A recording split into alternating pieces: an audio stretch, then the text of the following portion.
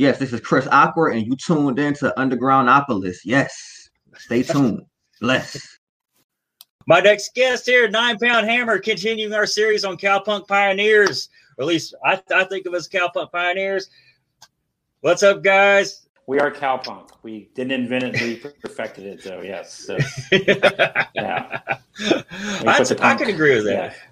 Yeah, we put the punk in, for sure. But the Scorchers, the Scorchers were the live version, early version was the high watermark to go for, that was it. And then most people know them from later on when it got a little cheesy, but they're still great. They're great. But that first bit, if you saw them live, was just like, it's all you thought about until next time you saw them. It was like seeing Kiss when you were a kid or something, They were so good.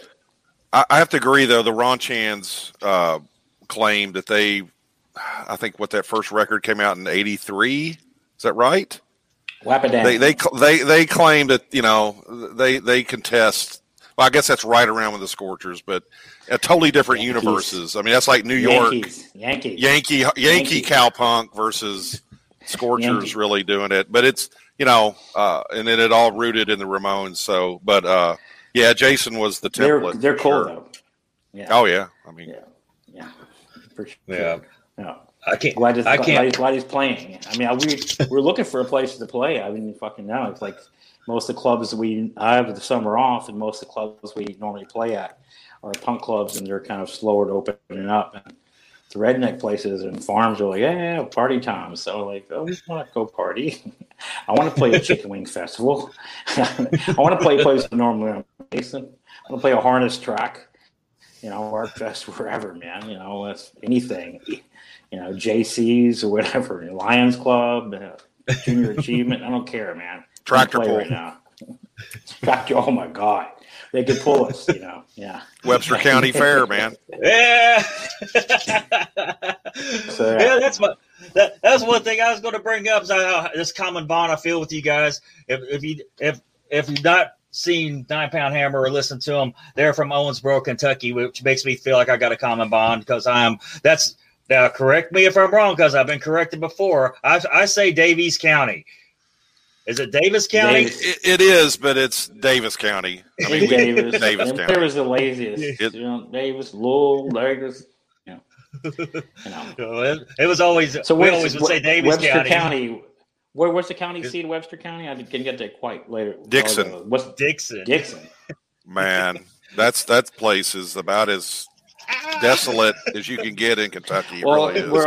Warren Oates is from Lapoy or like Depoy. It's like in the middle of nowhere. Depoy. Thank you. Depoy. I was stopped there. It's like about 4 feet.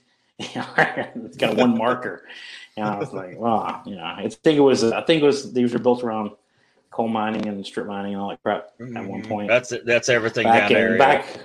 Back in the middle part of the last century, kind of thing. Yep, Clay is where I'm from. You've heard of a one stoplight town, but we didn't even have that. We had one blinking red light. We had a 4-way stop. That's Wow. Yeah, we go to places like that and just think we can pick up girls, and they go, "Y'all from Owensboro? We can tell." Like we're in New York or something now. We're sophisticated. We played Webster County in basketball. We took a bus trip down there, man. It was weird. It was really kind of it's kind of not scary, but it was just like I said, desolate. That's all I can. It's like, man, I'm glad I don't live here. I'm glad I live in Owensboro. Owensboro's a really pretty city. Really, like what I saw. It's cool. In theory. I'm going there like in a couple of weeks. I visit my mom a lot during the pandemic crap. So I go there and I'm like, this is cool. Then it's just like, whoa. I was going to move back there a few years ago. Then my sister said no. And I don't really have that kind of relationship with my sister, but she knows me. She's like, you'll go crazy. Yeah. Point taken. No, I thought it'd be easy. I don't have to worry about money. I'd be fine. That'd be great. And, yeah, because you can get a house there for $100,000 and on a big. I mean, seriously, it's cheap, and I'm sure we're Dixon too. Lake in Dixon? Maybe I'll go. Oh, there's ponds. There might be a lake there. There wasn't one time. There's a county lake. Raul Dezzoli says Europe needs more 9-pound hammer more than vaccines. Yes. Do y'all mind viewer Q&A? Do y'all mind that? No. What now? Oh, no, viewer Q&A. That's probably the only one of you go get. But yeah, we'll answer anything. It's fine. No secrets. So, how did 9-pound hammer come together? I got kind of a generic list of questions. We'll get on a full different tangents. It happens every time. Well, we got I guess, I mean, Scott probably has a better memory than me. We just we wanted to be in a band and avoid regular life, work, stuff like that. And then, and then I think the first time we did it, that's what we wanted at first. But then, when we actually did it the first time, or like the second gig, it was just fun. I mean, it's like, regardless if we do it, this is fun just doing it. It was so great. And Scott had a really good quote when we were doing it. We listened to cassette back of their first really good gig. And he said, well, this is fun, and I'm going to do this as much as possible. Cool. Yeah, we played my sister's wedding reception at this VFW in 1985, and it was just like a perfect night. And we weren't really that good, but it was just a perfect night. And Blaine and I were sitting out there afterwards and just were like looking at each other, kind of in disbelief, like, man, we pulled this off. This is it. It's just, you're hooked. And it just kind of knew like we're going to continue to do this and try to recapture that, which we, honestly can't really recapture that, just like anything else, but you just keep trying, but we've gotten close, but just one of those things, man, as Blaine says, we got it right the first time as far as what the approach to it. The gig we did there was like, it was just a hodgepodge of people, and it was like older people, like teachers and everything like that. Scott was really good at communicating what was going on, like, hey, we're going to play faster now, all that stuff like that. So instead of me being this like kind of snobby shit like I was, I mean, he got a way, still does have a way of communicating with these people without coming across like an asshole like I do, and just like saying, we're in, just let them know what we're doing and making sure that everyone has give them a heads up. And he's always been really good at. Some of my friends said, he can make play in front of 20 people feel like you're at a stadium, and I was like, and it's cool. Well, it's come in handy if you sure. Let's see. Is there somebody that you may have saw at when you was young, like saw on TV or even at a concert or anything that you said, I'm going to do that? I think all of them. I think every time, every week I could, and this was the first one for me. Kiss Bob Seger and Evansville, Indiana, '76, but that was and the opening band was Artful Conjure, and we moved to a new neighborhood. We moved to Scott's neighborhood, but my friend David invited me to the Kiss concert, and my parents didn't know what that was. But my parents wanted to make new friends, so they made me go. You're going to that concert, boy. Seriously. They said one thing to do is put your hand over your Coca-Cola. Yeah. Because hippies will put acid in it. Put acid in your Coke. Apparently there's something to that in the Detroit at one point. But anyway, so I went there, and it was me and my friend David in our overcoats. We're afraid to, I don't think, whatever summer, I don't know what we had on. We had too many clothes on. We were afraid to move. And everyone was like smoking weed back then, and throwing frisbees and making out and passing out and drinking fucking bottles of Jack Daniels he brought in and stuff. And I was like, whoa. And as soon as the first song hit, first note, and it used to be louder back then. And there's a band called Artful Dodger, and the first note was like, bah, and I was just like, I mean, that was it. I was just like, I never sang. It was true, Yeah.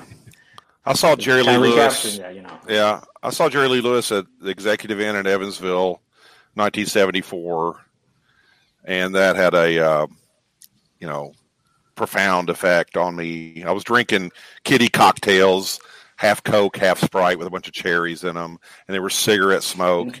And he had a Marilyn Monroe silk shirt on with like little Marilyn Monroe heads all over his shirt. And man, I always tell my dad, it's like, you can't, you're the one that took me to that, and it's your fault for all this. So, and then of course Kiss and all that. I mean, Kiss and Aerosmith and just a big thing for me was when I went to Sears. We had a Sears, and I got the K-Tel record. It had Radar Love on there, and in Sweet Home Alabama, and I just played that thing nonstop, and then literally stole money in my mom's purse to go buy records. Yeah, it's the only thing I stole money for, man. That's it. That's the thing. No, I've never stolen anything in my life, but I walk out of my friend's house with armful of records and not tell them. I mean, they figure it out. I mean, I was banned from my friend Roger's house for like 2 weeks for doing that. So I came over and go, oh, he said I could have these. I walk out. But it's necessary. Facebook viewer Aaron Kendall Spurlock says hi from Shelbyville, Indiana. Hi, sis. See if shout out my sister real quick. She's the only one listening. No, you got an audience here. Oh, cool. Cool. There was a good one here, and I don't want to mispronounce her name, but I must say Ciao Amorum. Have you guys ever considered doing concerts in Brazil? Yeah.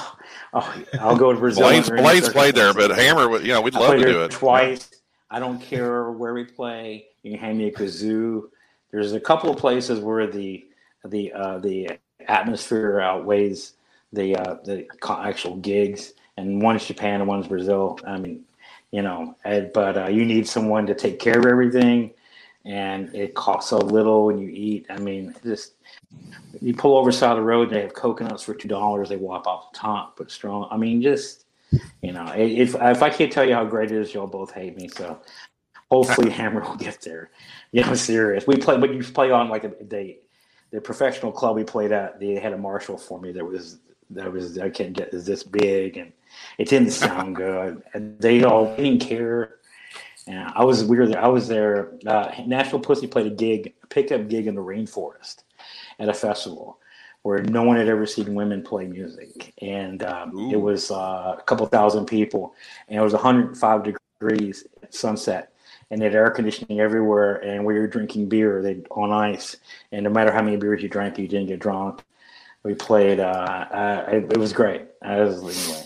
Yeah, it's been years since we're back there, but I'll go there under any circumstances. I don't have to make money or anything. It's great. So tell them yes. We'll set it up. We're there. It's a short flight from Miami. It really is not. It's not as expensive as going to Europe. It really is not. Supposed to ask you about Country Dick Montana and the Beet Farmers. That's Jason. Yeah. Oh yeah. We opened up for them at UK 1986. We had one record out, and I got to hang out with them. We took them to the liquor store in Blaine's car, which was filled. Blaine wasn't even drinking really or partying much then, but he had, big red bottles and, Bama Pie wrappers. Anyway, got in Country Dick and took him to the liquor store, got some Captain Morgan's spiced rum. And then during Happy Boy, I carried around on my shoulders. And yeah, it was great. They were great. They were absolutely great. A big influence. 50. It was great. We got $50. It was great though. Yeah, it was great. It was great. Hey, here's a picture. We somehow weaseled on that. Yeah. Here's a picture of our first practice at my mom's house. That's me sideways there. That's Blaine. And there's me in the background. I had a microphone tied to a rake. Taped to a rake, and we're playing Louie Louie and Wild Thing and Come On Everybody and shit like that. And So that's 1985 in Owensboro, and then we played the Ross Theater. Played the Ross Theater a couple months later, and never been as nervous. I've never been that nervous ever again in my whole life. We pulled it off though. We were just throwing up. The very first I mean, for real, man, for real. Throwing up, yeah. And I had no idea. And you talked to other people who played back then, and it was the same thing. And we were well practiced. We only played 15 minutes. We opened up for some high school cover band. They play like Ozzy, and they're nice guys for us to play. But I mean, they tore up our set list like halfway through, and then we were ready to fucking just say it didn't go good. That one didn't go good. We were ready to say, okay, we tried. Yeah. There were some punk rockers over in the corner, Dave Kimberling and some other guys, and they loved it. And they came up to us right when we were shit and go, "Do you want to play with us like next week? We're going to headline. We headlined. Headline, yeah." And we're like, okay. And that was the one that went really well that we recorded. Oh my God. I was nervous then too. That was super nerve-wracking too. But yes. So some of the parents came. We had our guitar player David. His parents came, and then this dude came down the aisle in a wedding dress, and it was it was an iconic show. And then like the Ross. One of the parents said like, why was everybody so mad, banging, jumping into each other and fighting down there? That everybody was slam dancing and stuff. It was the beginning of it, and that was also the final nail in the coffin as far as like, we're going to do this and take it to where it takes us. I think we found our audience with the punks. I was like, these guys like, and they were cool. They were the coolest people there. Basically we played with the coolest people in town. YouTube viewer Paul Troy. Troy. Do you remember a Black Sheep gig at Great Scots where the bass player broke his glasses, so he wrapped duct tape around his head to hold them on? No, Glenn. Not specifically, but I don't doubt it. That's Bart. Yeah. I mean, that's. He would play in overalls with no underwear and just boots and stuff, and so. Yeah, I think he kept those. We were so fucking broke. I think he might have kept the duct tape for a while, and he still got laid. And he was like fucking 17 or something when he moved up. We were breaking the law. He like fucking left home. He wouldn't even legally. Minor across state lines. In jail, man. Seriously, yeah. It's like, talked him into come to Kentucky. He was from Evansville. It was Bart. He lives here. Saw him not too long ago. He's a cool dude. Yeah. Haven't changed much. Jimmy Fudel, hopefully I said that correct. Go to the Rim in Norton, West Virginia. They would love you. I don't think we've ever played West Virginia. We've never played West. No. We played Huntington. We played Huntington. Sluggos. Huntington. We played there. Yeah, a long time ago though, man. Like 94. Huntington and Charleston. Yeah, we played Charleston. Yeah, that's it. Yeah, but never like Morgantown, like where you guys have played. No. Morgantown. Man, holler at us. We'll play there. Yeah, I mean it's not far. We'll play. Far at all. I'm all for it. Yeah. Seriously. Hey, we'll play there this fall or winter, man, for sure. Yeah, man. I mean, it's like, we got the whole summer off, man. It's like, we're recording and stuff, but I got like nothing to do but play, rock and roll all summer, and can't wait. We'll play anywhere right now, man. It's be great. Do you have a favorite show? Whoa. Sorry. Favorite show, man. All right, then. Start over. Favorite show, Blaine. Favorite show. Favorite show of what? All time, I guess. I don't know, man. This the really classic one, the first Vera show, man. Yeah. Like, we came from like drawing nobody. I mean, snobby and Lexington was a bit snobby, and which is hard to picture, but they and then we got picked up by Crypt Records, and then we went to the Vera, and it was like the coolest club. We didn't know how cool it was, and it was the coolest club, and it was fucking packed. And it went nuts. They knew all the songs, and it's like we played for 2 hours almost. We played every song we knew,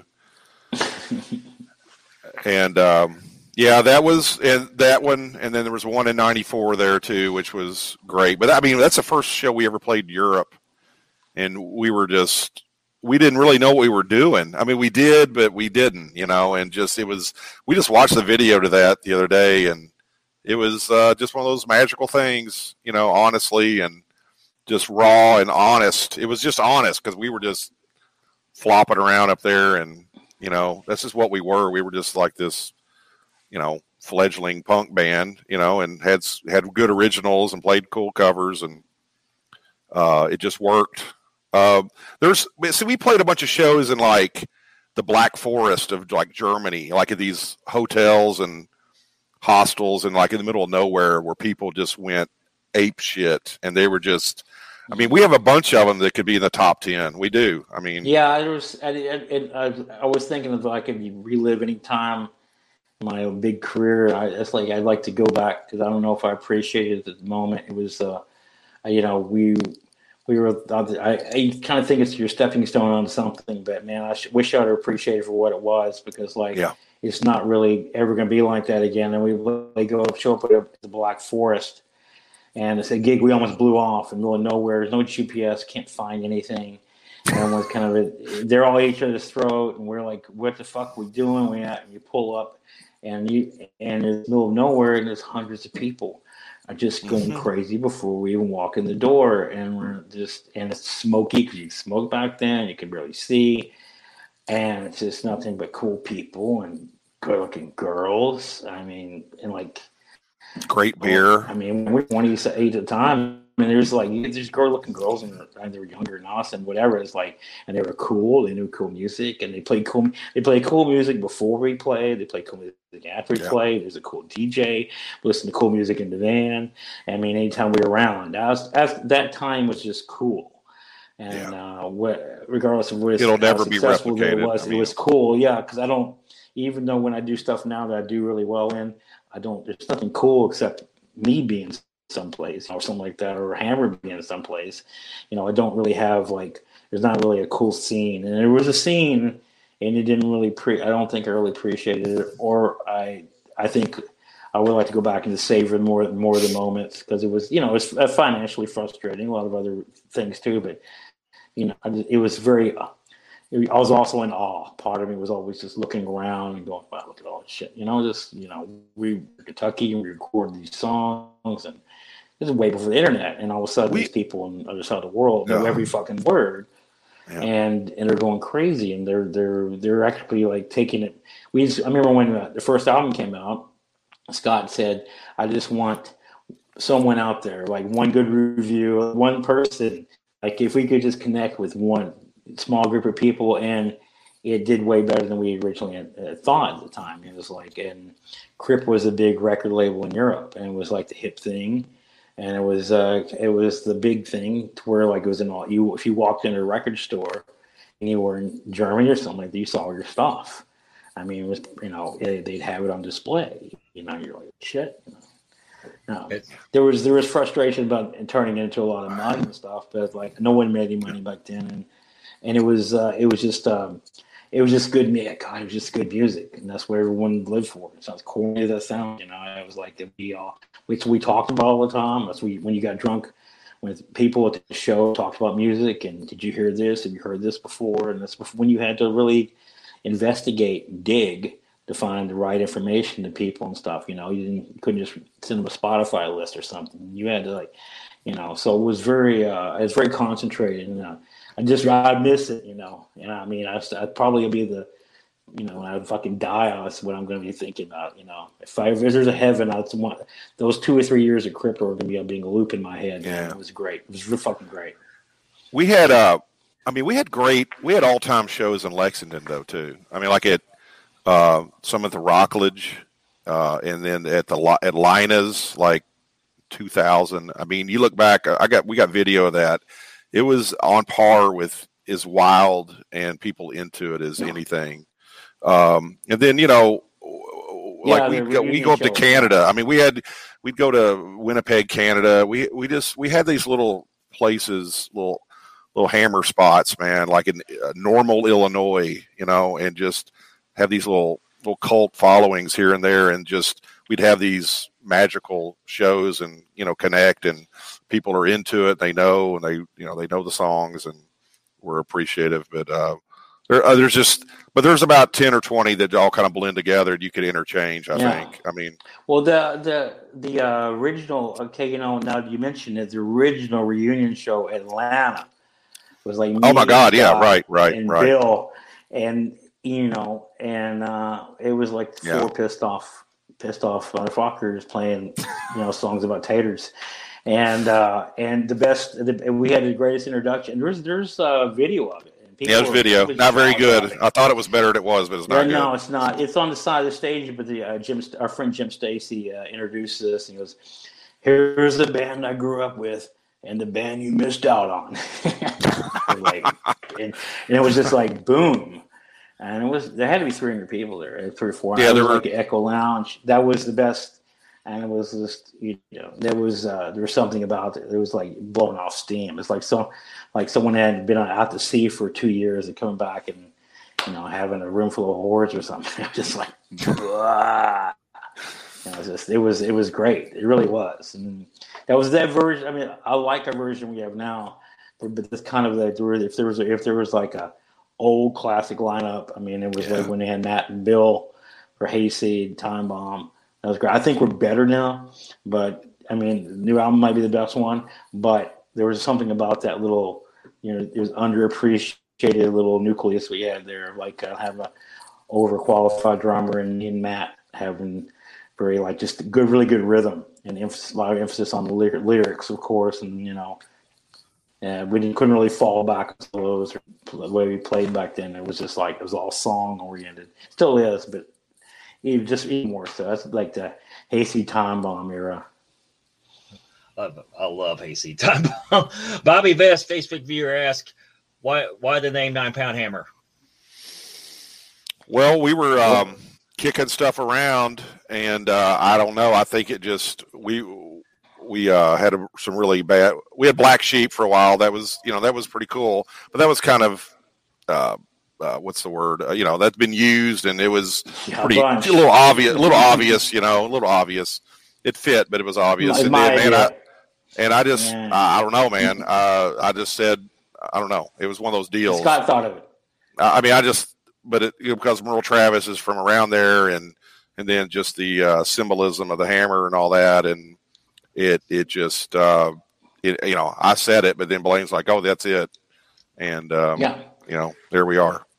Well, it took us a while because he liked it and I loved it, and then we did it first, and then we changed our name, and then we changed to Black Sheep because the people we had to talk to playing with us didn't like 9 Pound Hammer. I know, yeah, that's right. That was our second name, right, yeah. Yeah, we were called the Raw Recruits, and we were called that's bad. I mean, then Black Sheep, that was Raw Recruits. That's real generic, man. Yeah, and then also we had me and Scott went to school with Merle Travis's nephew, who wrote that, but the version with 9 Pound Hammer we knew was John Prine from Sweet Revenge record, and that's the version I knew. I didn't really know, even though we went to school with Merle Travis's nephew and we were friends with him. Didn't really know what it was because he didn't have. Once again, internet, Spotify, old records, CDs, didn't have that shit. So you just kind of took the word for it and go, he wrote that song? Yeah. You looked at the credits, go, yeah. But the John Prine version, I was like, yeah, that's perfect. So we finally talked, when we got our second drummer, Darren, in the band, I think we finally talked to our bass player, Bart, the guy with the glasses and the duct tape. And because he was, we wanted everyone to be happy. He was like, yeah, I get it. Okay, 9 Pound Hammer, we got it. And so it was like, okay, cool. And I was sad. Because Black Sheep was a little dumb. I don't know. That's my idea. Lay Black Sheep. No, it wasn't my idea. Yeah, it was Lay Black Sheep. Toby Myrick, our drummer at the time, was putting Ellie in front of it because he thought his girlfriend lived in Montreal. It does. His girlfriend lived in It's not even grammatically. I mean, I like the guy fine, but it's not even grammatically correct. It's Ellie. It would be LES instead of LE. But and we put our posters up and said "Love Black Sheep," and I remember some of the hip people in town, which there were. This is a fucking hip town back in 1980. Still is, night 85, 86. This was like a place to go, man. And these people look at us and they go, "Love," like it wasn't good. We had to work. That was a hurdle. It was one time. That was one show like that. Or like, man, dude. I know, but it looked stupid, and we had to prove ourselves after that. Golly. Well, here's my counter question to the best concert question. Hey, Jason.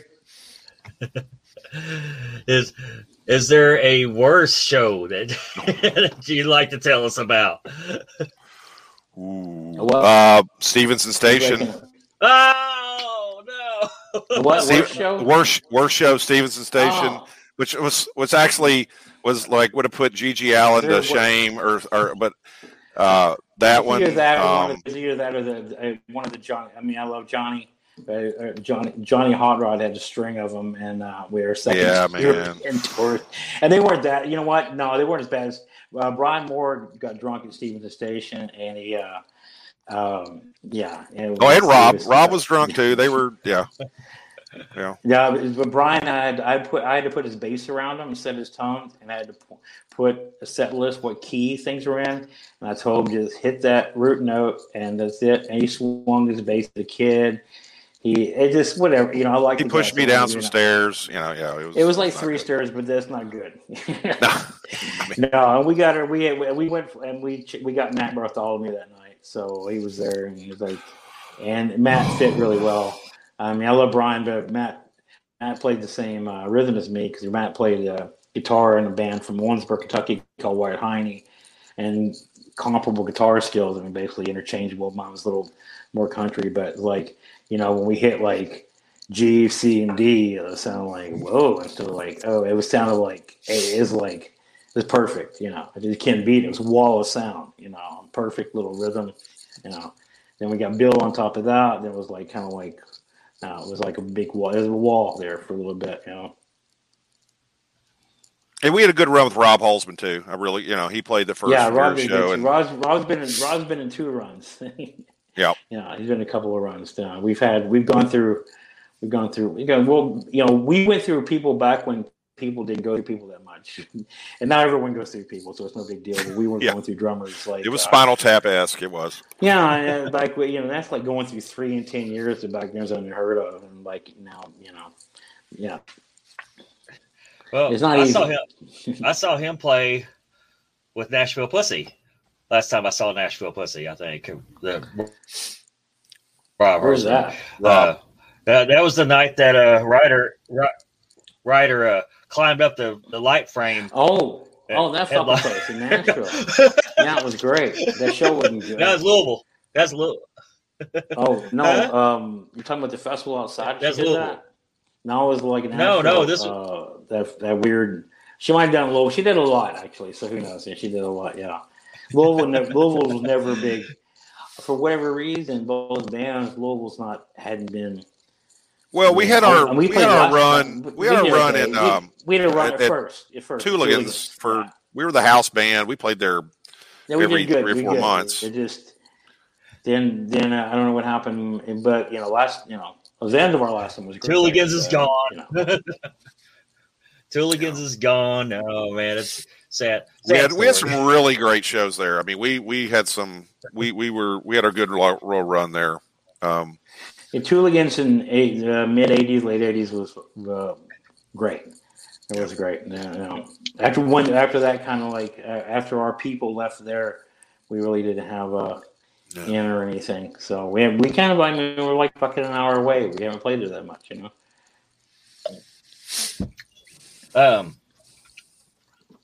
So you got a new album coming out, or can you talk about that? Oh yeah. Well, no, I couldn't. New album. The new album, yeah. Yeah, it's great.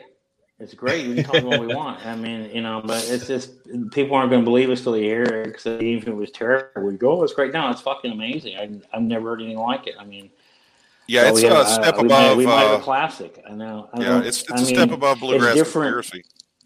It's different than the last one, and also maybe better. Or I don't know. Everyone, all came together and shit. It sounds a little corny, but everyone had songs, and we had time because usually I'm busy and I have to come in and drive all day. Then we set up and we do something. Then we go play a gig and I'm gone. And then, so I came in here like I'm doing now, and just like, well, I live here, so we'll do like regular people do. Like we go to play for a couple hours a day after everyone goes off work, and out of frustration and actually creativity instead of like as a necessity or a business thing. It's like just like it was very it was a lot of corny. I can say a lot of corny words, but it's like it was great. It's fucking great, and we had Daniel Ray produce it, so that was stepped up. The fifth Ramon, definitely, like he's very good with vocalists. He's great with vocalists, man. I was like he's good with people, period, and he's good with he knows how to get the end. He knows how to get to the end and make it as good as possible. And he loved it. And I didn't know what he thought at first. He was into it, but he grew on him, and it's really, really good. Look for it, and hopefully. Yeah, we're going to be doing hopefully doing some showcase shows August, September. Hopefully this thing will be out. It should be. It's going to be called When the Shit Goes Down. And, it's 14 songs. Like Blaine said, everybody brought songs in, and a lot of collaboration. It's just, it's another step up. Bluegrass was really great. And, but I think this takes it, to another level, whatever you want to call it. It's just an extension of what we've been doing. And, we know what we're doing now. That's for sure. So. Man, I can't wait to hear it. I know that. No, we've listened to it a bunch. We could have sent you a song or two, actually, but I guess we didn't think of that. But, you still can. Well, I wonder if Mark or Brian out there, they could send a song to you on Dropbox. No, we'll get you some stuff. Yeah. Okay. For sure. Yeah. Well, anything else we want to plug in before we wrap this up? We're playing a gig actually at Wapakoneta May 8th. It's like a honky tonk pizza place, and we booked it Scott booked it a couple of months ago, and it's gonna. Don't worry, it's gonna be a socially distanced gig anyway. It's gonna be a smatter. Not for long. Eating pizza and a bunch of Not once the music starts, man. It's gonna be chaos. It's called Route 33 Rhythm and Brews in Wapakoneta, Ohio. Rhythm and Brews. Jason plays there all the time. Jason's great. Played there. Dan Baird's played there. Hey, Brad, just hit me up for the show, I guess, on Facebook, Scott Llewellyn. Yeah, we'll play West Virginia, man. I'd love to. There you go, man. Yeah. Or anybody, just get with me, just get with me on Facebook. Just message me, and we'll try to get wherever we're wanting to play shows. Yeah, I'm gonna try to get y'all Waddy. She tried to come to. I just stopped in Waddy last week. It's weird. Cheapest place in the world to buy gas. Yeah, where the 76 there, right? Where is it? The 76 at Waddy, 76 truck stop. Used to be. There's a Love's. And there used to be 76. There used to be a 76, and on the way back from a Tooligan show, I stopped in there. And Saint Vitus. This band called Saint Vitus was in there eating. They used to have a restaurant and stuff. They were coming back from Lexington. We were coming back from Louisville, and we ended up talking to them and stuff like that. Yeah, that's crazy. Yeah, it goes back when no one really looked like that. I remember. Oh yeah, we looked at them and they looked at us, and we're like, they were like, whatever, Danzig, Black Sabbath, Danzig thing. Happened to cross paths because everyone looked normal around those parts, but there was like this heavy band and a punk band and stuff, So yeah, that was pretty weird. That was Waddy Peytona, right? Waddy Peytona. Yeah. That's it. Yep, it's on a little William farm. Edward Stakelin. No, I'm just seeing your guys pop up here. What's up, man? He played guitar on Jason's album. All right, good deal. He's a hell of a guitar player. Shelby County in the house. Right on. Shelby County. We were talking before the show. Charles Hurt. We were talking before the show. You and I try to stay away from COVID and politics on the show, but you had a very funny story. To see if you would mind sharing your COVID story. Terrible, man. I don't fucking hear anyone's fucking COVID stories. No, you're going to play about. Tell about the Easter basket, man. That's pretty funny. Yeah, that was it. Oh well, I had to care. Yeah, that's the only COVID story. I was so freaked out about the very beginning about going anywhere, and I knew I wasn't supposed to go anywhere. So, but I had to get an Easter basket for this kid, and so I ran into the grocery store and grabbed the first thing I saw and paid for it, and like panicked and ran out, threw it in the trunk. Didn't tell anyone I got it, and I was going to make it a big surprise. And I looked at it, and I got an Easter basket full of cat toys. So. That's as good as my COVID stories get, man. I mean, besides we recorded a record and stuff. Apparently, it takes a lot of people to make a good story, and that's it. So I thought it was hilarious. Yeah. Well, we can, I mean, I was just glad when I can tell normal stories about bumping into people and not freaking out or be able to cough without everyone looking like I fucked up. Yeah, we rehearsed and recorded this thing through the heart of this COVID thing. I mean, we did. I mean, we were careful, but nobody. Careful. Daniel was pretty. Daniel was pretty hard ass. He's like, so no Thanksgiving, no going out. I mean, when he going out anyway, everything shut down. I was like, Blaine, no like groupie friends when you're druggy. Drunk friends, nothing. So we had like 5 weeks of being, just us pretty much, going to and from, That's good though. That's good. It worked out. Plus it worked out as far as like studio wasn't booked. Airbnbs weren't booked. Plane tickets were cheap. Everything was cheap, and I couldn't go out. I'd go get pizzas. You'd have to stand outside and bring it to you in like a hazmat suit and come bring it back, so. Now the COVID now is kind of going away. It's been harder and harder for me to book stuff coming here, so everything's going up in price and blah blah blah. Anyway, that's it. Enough. Kiss that your goodbye, please. I don't know, man. No doubt. Best thing about it was that fucking record, man. And yeah, seriously. Hopefully, I have fond memories now. This has been so great. Thank you guys so much. Man. I'm glad. Thank you, Rob. Hi, this is Trish from Shelbyville, Indiana, and this is my bad joke of the week. What do you call a blind dinosaur? A do you think Eusaurus?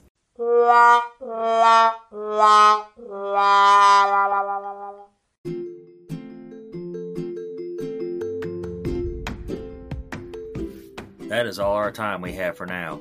Thank you for listening to Undergroundopolis. Remember, we do this every Wednesday night, bringing you new and exciting artists every week. Be sure to hit up their websites and social media and stream or download their music. If you like this show, please follow us on Facebook, Instagram, Spotify, any streaming platform, and leave us a review as well. I'm your host, Rob Lyon, signing off.